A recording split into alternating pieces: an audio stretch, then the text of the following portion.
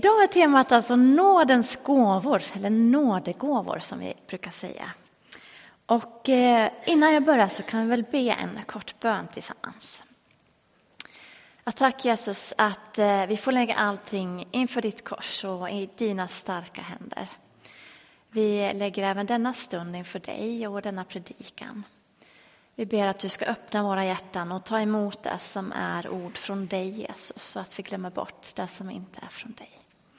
I Jesu namn. Amen. Om ni har en bibel så får ni gärna slå upp den. Och har ni inte en bibel så finns det en del biblar i bänkraderna. Jag ska börja med att läsa från första Korintierbrevet, kapitel 12 och vers 4-11. Första Korintierbrevet, kapitel 12, 4-11. Då står det så här. Nådegåvorna är olika, men anden densamma. Tjänsterna är olika, men Herren densamma. Verksamheterna är olika, men Gud är densamme. Han som verkar i allt och överallt. Hos var och en framträder anden så att den blir till nytta. Den ene får genom anden gåvan att meddela vishet. Den andra kan med samma andes hjälp meddela kunskap. En får tron genom anden, en annan genom samma ande gåvan att bota. En annan får kraft att göra under. En får förmågan att tala profetiskt, en annan att skilja mellan olika andar. En kan tala olika slags tungotal, en annan kan tolka tungotal. Allt detta åstadkommer en och samma ande genom att fördela sina gåvor på var och en så som den själv vill. Det här är en av flera texter i Bibeln som talar om nådegåvor. Och vad är en nådegåva för någonting? Kanske man ska börja fundera kring. En gåva vet väl de flesta vad det är för någonting. Och den har en del likhet med nådegåvorna. För en gåva den får man oftast inte för att man har förtjänat det direkt, utan kanske för att man fyller år eller för att det är jul eller någonting sånt. Och så är det också med nådegåvorna. Det hörs ju nästan i ordet nåd. Man får det av nåd. Det är ingenting vi kan förtjäna. Och det grekiska ordet som används är karisma. Och det betyder just ordagrant skänkta av nåd. Men nådegåvorna är ju inte fysiska saker som vi får i ett paket. Utan det är någonting annat. Det är ju egenskaper, förmågor.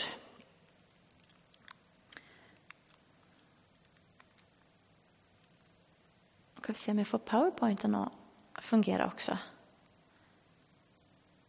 Mycket med det tekniska.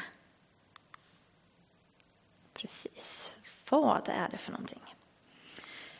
Jag har 3 barn och vår yngsta, vår son, han är 7 år och han gillar gåvor. Och han gillar vad som är i den här gåvan. Nämligen superhjältar. Det är väldigt poppis. Han leker med superhjältar och han leker med sina kompisar att de är superhjältar.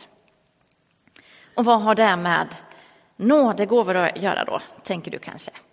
Jo, men jag tänker att faktiskt att nådegåvorna kanske har lite likheter med superhjältar också. För skulle man inte kunna säga att nådegåvorna, det är lite som superhjältarnas superkrafter? Jag har inte bestämt mig själv för riktigt om det här är en superbra bild. Men ni får testa och se om ni tycker den kan vara användbar. Men nådegåvor, man skulle väl kunna säga att det är som superkrafter. Förmågor som vi har fått för att kunna hjälpa andra. Vem har vi då fått de här gåvorna ifrån? Jo, det läste vi nu i dagens text i vers 8. Att den ene får genom anden. Det är alltså anden som ger oss gåvorna. Och frågan på vem gåvorna är till fanns också i texten. I vers 7 så stod det: och hos var och en framträder anden så att den blir till nytta. Alla som har anden, alltså alla troende, har fått nådegåvor. Och vad är syftet då med nådegåvorna? Och det stod också i texten. Det stod att vi får gåvorna så att de blir till nytta. De är alltså till för att hjälpa andra och varandra. Och i likhet med superhjältarna så vi föds liksom inte med de här gåvorna, och vi väljer dem egentligen inte själva. Utan det står i vers 11 att anden fördelar gåvorna som han själv vill.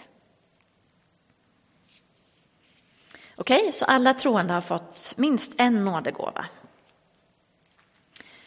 Och då kan man ju fundera på, vad finns det för gåvor? I Bibeln så finns det flera olika uppräkningar av gåvor. Så det verkar som att Paulus, för det är mest Paulus faktiskt som skriver om nådegåvorna. Han skriver i olika bibelord och han skriver olika gåvor i liksom olika uppräkningar. Så det verkar som att det liksom inte finns en heltäckande lista. I många gåvoupptäckarmaterial så brukar man ändå utgå från de här Paulus de uppräkningar som han gör. Och så finns det ytterligare bibelställen som ändå talar om de gåvor vi har fått från Gud. Och det finns redan i Gamla testamentet faktiskt, ifrån Andra Mosebok, vers 31 och 1. Där står det så här: Herren talade till Mose: jag har utvalt Besalel, son till Uri, son till Hur, av Judastam, och fyllt honom med gudomlig ande, med insikt, förmåga och kunskap och allt slags hantverksskicklighet, så att han kan tänka ut konstfulla arbeten och utföra dem i guld och silver och koppar, slipa stenar för infattning, snida i trä, ja, utföra alla slags arbeten. Hantverksskicklighet, det kan man alltså få som en gåva av Gud. Och jag ska inte läsa alla de här bibelställena nu, men om du vill så kan du ta kort på dem och läsa dem senare. Men varför är det viktigt? För jag ska ändå läsa upp sen då vad det finns för olika gåvor. Och varför är det viktigt att ha någon sorts lista över vad det finns för gåvor? Ja, men det är ju lite svårt kanske att veta vad jag har för gåva om jag inte vet vad det finns för gåvor. Så det kan vara bra att ha någonting att utgå ifrån. Men som sagt, det finns liksom ingen komplett lista så, utan man får liksom ta det som ett hjälpmedel, en hjälp, men det är liksom inte hugget i sten. Men jag ska visa en lista som är hämtad från gåvoupptäckarmaterialet Gåvornas 3 färger. Och de har med 30 olika gåvor. Och jag läser upp dem.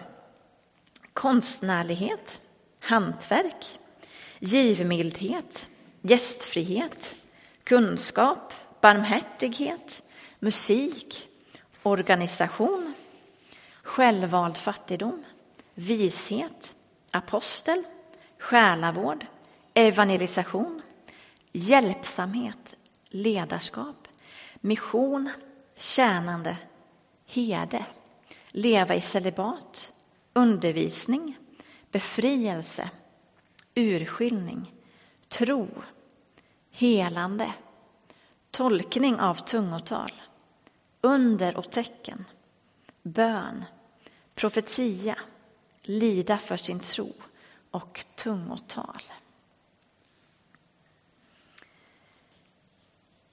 Som sagt, vi behöver inte se det som en färdig lista, men som en hjälp att utgå från när vi funderar över vad har jag fått för gåvor? För Gud, han har skapat dig unik med en unik sammansättning av gåvor. Men hur kan jag upptäcka vad jag har för gåvor då? Kanske känner du igen med en gång att men det där tror jag. Och kanske vet du sedan tidigare. Men det första man kan fundera på, vad är jag bra på? För ofta så är ju de här superkrafterna, det ligger liksom ganska naturligt för oss.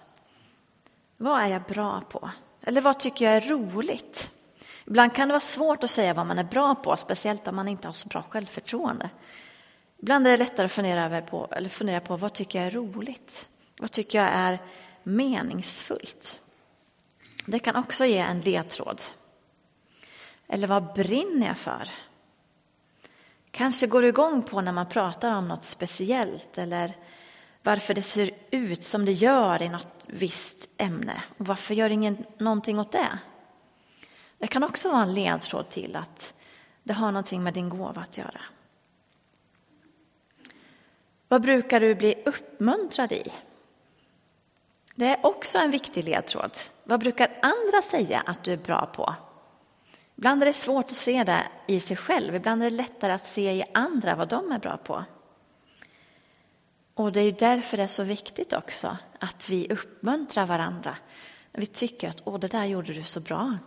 Att vi säger det också. För det kan betyda väldigt mycket för den personen. Inte bara i uppmuntran utan också att upptäcka sina gåvor. En annan känd metod, höll jag på att säga, är ju uteslutningsmetoden. Vilka gåvor har jag inte? Det kanske nästan är lättare än att fundera över vilka gåvor jag har. Du kanske kände med en gång när du såg listan att de kan jag stryka med en gång. Då är det en mycket kortare lista att fundera över sen. Och sen så finns det också gåvoupptäckartest som har getts ut. Olika böcker som man kan köpa. Det var en som jag nämnde förut som jag tagit den här listan ifrån som heter Gåvornas 3 färger. Som är en bok med ett sånt gåvoupptäckartest i. Men varför är det viktigt då att upptäcka sina gåvor? Jag tänker att det hör ihop med när vi pratar om kallelse. Gud har ju kallat oss allihopa. Gud har skapat dig med ett syfte. Det finns en plan för ditt liv. Och Gud har gett dig förmågor för att du ska kunna följa den planen. Han vill ju använda dig och mig. Och han kastar inte bara ut oss som Bambi på hal is utan några hjälpmedel. Utan han har gett oss de här superkrafterna för att vi ska kunna gå i hans kallelse och kunna göra det som han har tänkt för vårt liv. Men framförallt så har han också gett oss gåvorna för att vi ska få en fungerande församling, en fungerande församlingsgemenskap. Det är lätt i vår tid att vi fokuserar på just vad får jag ut av det här. Vi pratar ofta om vårt individuella samhälle. Men Gud, han har kallat oss individuellt, men han har kallat oss till gemenskap. Och för att den gemenskapen ska fungera, det är också därför han har gett oss olika gåvor. Det skulle inte fungera så bra om alla hade samma gåvor. I kapitel 12 i första Korintierbrevet som vi läste här lite längre ner, efter den texten jag läste, så liknar Paulus församlingen vid en kropp. Liksom kroppen har många delar har vi som församlingen olika delar. Liksom kroppen har olika uppgifter så har vi olika uppgifter. Alla kan inte leda lovsång. Någon måste ju sköta ljudet också. Alla kan inte koka kaffe. Någon måste hälsa välkommen. Alla kan inte måla om kyrkan. Någon måste besöka sjuka. Alla kan inte evangelisera. Någon måste sköta ekonomin. Och så vidare. Vi har olika gåvor, olika uppgifter för att församlingen ska fungera. Som kristen så behöver jag överge det individuella självförverklingsprojektet och överlåta mig till den kristna gemenskapen. När jag tar emot Jesus i mitt liv så handlar mitt liv inte längre bara om mig själv, utan om oss och hur vi tillsammans ska kunna leva för att ära Gud och göra honom känd och älskad.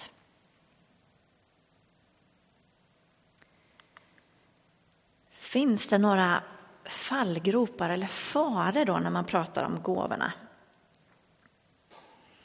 Ja, det finns då några diken som man kan hamna i. Så är det väl med mycket.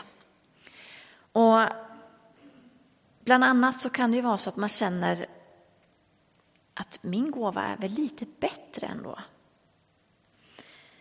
Och det är precis det här jag har pratat om, att så är det ju inte, utan alla gåvor behövs. Ingen gåva är bättre än den andra.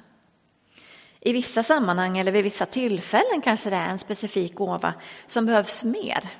Men ingen kan säga att jag har fått den bästa gåvan.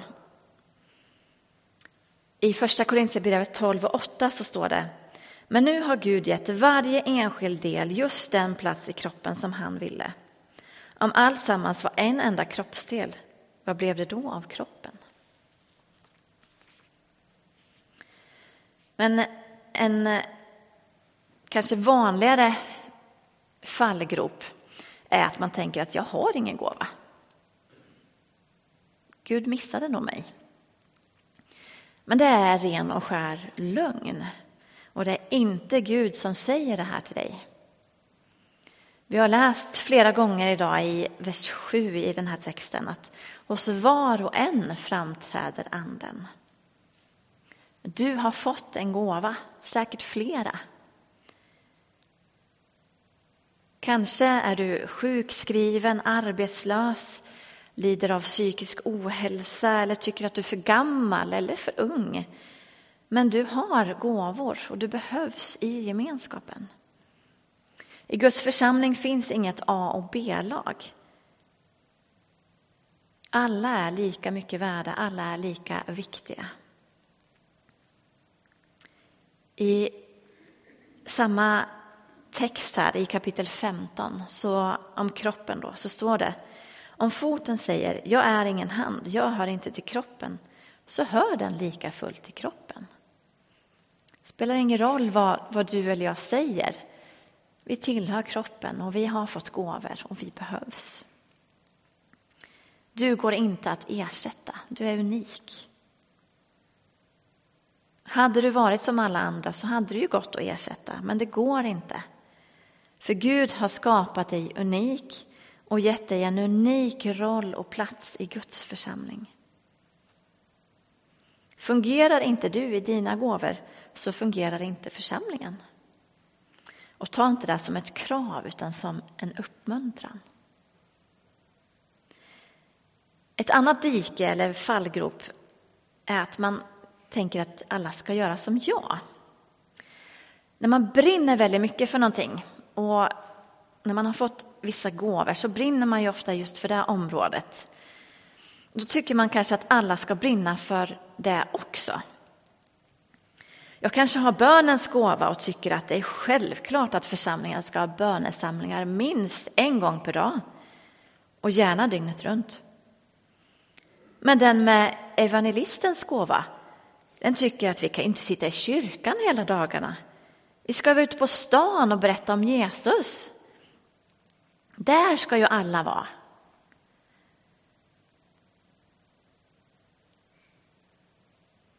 Eller så kanske den som har organisationens gåva tycker att nej, men nu behöver vi sätta oss ner med våra Excel-ark och gå igenom det här lite. Det är det viktigaste.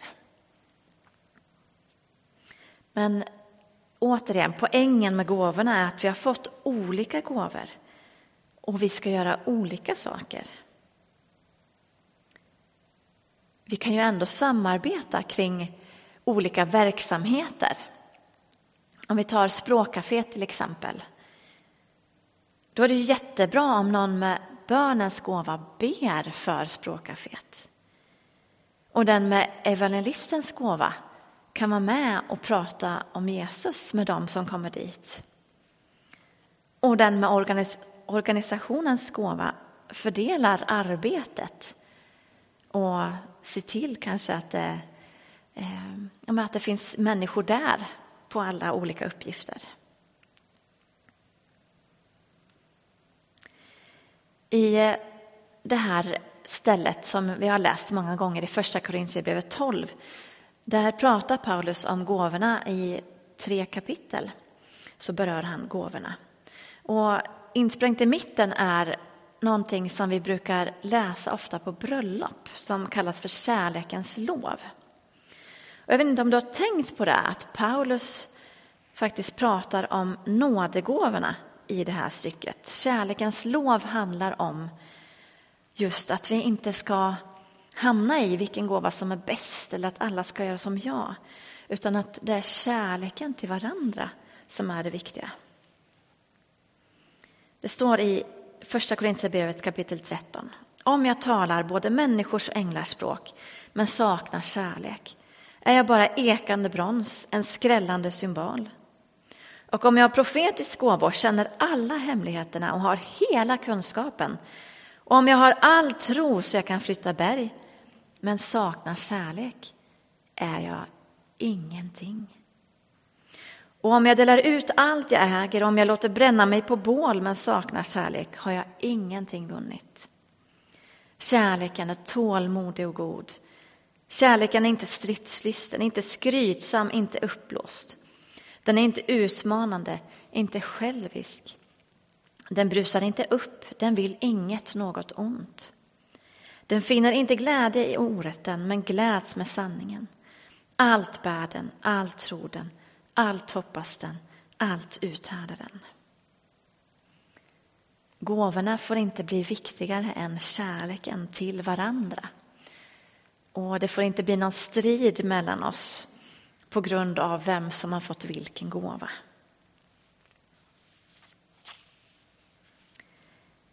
Den sista fallgropen, det är att det kan ju vara lätt att förväxla nådegåvorna med kristna praktiker. Det är en skillnad däremellan. Och vad menar jag med det? Jo, att vissa saker är vi alla kristna kallade att göra, även om vi inte har just den nådegåvan. Även om vi inte har evangelistens gåva, så är vi ändå kallade att ge vårt personliga vittnesbörd till våra vänner och de vi möter. Även om vi inte har bönens gåva, så är vi kallade att umgås med vår himmelske far i bön och att be för varandra. Så kom ihåg det också, att bara för att du inte har fått vissa gåvor, även om du inte har bönens gåva, så menar jag inte att du inte ska be. Utan det är ju självklart en del av det andliga livet. Ja, jag hoppas att det inte blev en för mastig predikan, utan att ni har blivit inspirerade att upptäcka era gåvor. Och jag önskar att vi kunde känna inför gåvorna som inför när man får ett paket. För jag tror att de allra flesta tycker om att få ett paket. Att man kan känna inför nådegåvorna som när man ska öppna ett paket. Vad kan det finnas där i? Vad har jag för gåvor? Och vi kommer prata mer om gåvorna under hösten här. Jag har inte gått in specifikt så mycket på varje gåva, men det kommer. Men fundera gärna på vad har jag för gåvor? Och fråga gärna varandra under kyrkkaffet sen. Har du sett något speciellt i mig? Vad tror du jag har för gåvor? Men nu ber vi tillsammans. Tack Jesus att du ser oss var och en, och tack att du helige Ande har gett oss var och en av dina gåvor. Hjälp oss att upptäcka dem och hjälp oss att använda dem för att församlingen ska kunna fungera. för att du ska äras och för att vi ska nå ut till fler med budskapet om dig. Det ber jag om i Jesu namn. Amen.